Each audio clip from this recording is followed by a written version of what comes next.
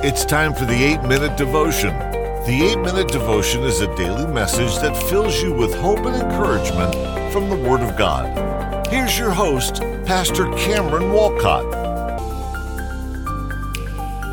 Well, hello, and welcome back to the 8-Minute Devotion, our Monday episode, and I am so glad that you are able to join us today. So glad that we can spend these 8 minutes together, 8 minutes of hope, 8 minutes of life, 8 minutes of encouragement from the Word of God. And it is a privilege that we get to spend this time together looking into God's Word. There's no other source of absolute truth, no other source of absolute life other than the Word of God. And God has blessed us and given us His very Word. And that's why we do this podcast every single weekday, to build up our faith, to build up our hope, to build up our knowledge of God's Word and God's ways. And what we're actually doing for the next week and a half or so, we're going to be answering listener questions, I should say. We're going to be answering listener questions from listeners like you. So I have a number of questions we're going to be answering that you sent in, and I am pleased to be able to answer your questions. Now, if you have a question you'd like us to answer on a future episode of the podcast, please email it to us at the8minutedevotion@gmail.com. That's the8minutedevotion@gmail.com. Or you can leave your questions on our YouTube videos, on our Facebook videos. You can go to our Facebook page, like the page, The 8-Minute Devotion, leave your question there. So having said all that, let's jump into today's question. Today's question is this: why did Jesus die on the cross if he knew that we would still sin?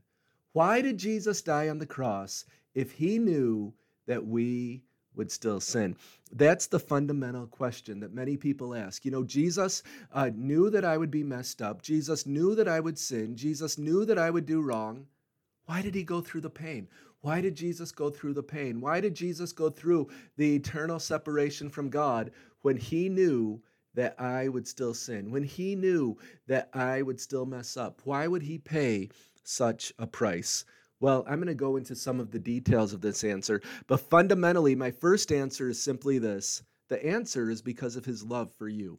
Jesus died for you, even knowing you would still sin, even knowing you would still mess up. Jesus died for you because of the love he has for you, because of the love he has for me, because of the love he has for all mankind.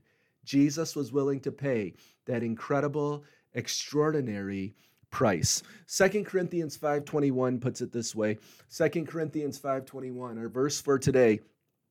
For our sake, he made him to be sin, who knew no sin, so that in him we might become the righteousness of God. What this scripture is saying is that God made Jesus, the one who knew no sin, the one who had never sinned, Jesus Christ, his perfect Son, his perfect sacrifice. God made him to become sin on our behalf. In other words, on the cross, the Father put all of the sin of mankind on Jesus, and Jesus died for that sin. Jesus carried the punishment for everything I would ever do wrong, for everything you would ever do wrong. Jesus carried that punishment. He became that sin so that when we believe in Jesus, we become his righteousness. God looks at you, God looks at me, and he sees us not as sinful Cameron, not as sinful whatever your name may be, but God sees you as the righteousness of Jesus. And it's an amazing trade that God made on the cross, taking all of my sin and giving me his righteousness. What an amazing, merciful, gracious God that we serve. So that's why he did it according to the scripture. Now, of course, the question continues after that might be, okay, so he died on the cross because he loved us. He wanted to save us. But why even create us if he knew we were going to sin? Why die if he knew we were still going to mess up? You know, if you're going to buy a car, you don't buy the messed up car, you buy the brand new car. If you can. If you have money to buy a nicer car, you buy a nicer car. You don't buy a car for the problems, you buy a car for what it can do for you. Why did Jesus buy us? Why did he redeem us when he knew we would still sin? Friends, this really shows the glory of what we're going to be like when we're in heaven. You see, when we are fully redeemed, we are no longer going to be flawed. When we're fully redeemed, we are going to be glorious. The creation waits for the manifestation of the sons and daughters of God. And there's a glory coming in my life. There's a glory coming in your life beyond what you can even imagine. Jesus died for us, not for our sin, or Jesus didn't die because he needed the sin. When you buy the used car, you don't buy it for the dirt, you buy it for the good engine that's underneath. And Jesus died because he knew he would redeem us and turn us into something glorious, turn us into something awesome. That's what Jesus died for. He overlooks our sin. He overlooks our weakness because of the glory of what it's going to be saved. Titus 2:14 talks about how he gave himself for us to redeem for himself a people zealous for good works.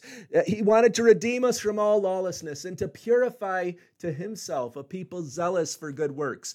Jesus died to make a people, to raise up a people who will do good on earth, who will do good in eternity. He wanted us to be zealous for good works. He did it to redeem a people for himself. So, fundamentally, Jesus died even knowing we would sin because of his love for us. Second reason, he knew what we would become. He knew what we will be in eternity. Third reason, he wants us to do good works right here and right now. Through his grace, through his power, he wants me to do these good works. And you see, he raises us up as a witness for this world. He raises us up as a witness that this is what the sons and daughters of God, redeemed by Jesus, this is what they can live like. This is what they can look like.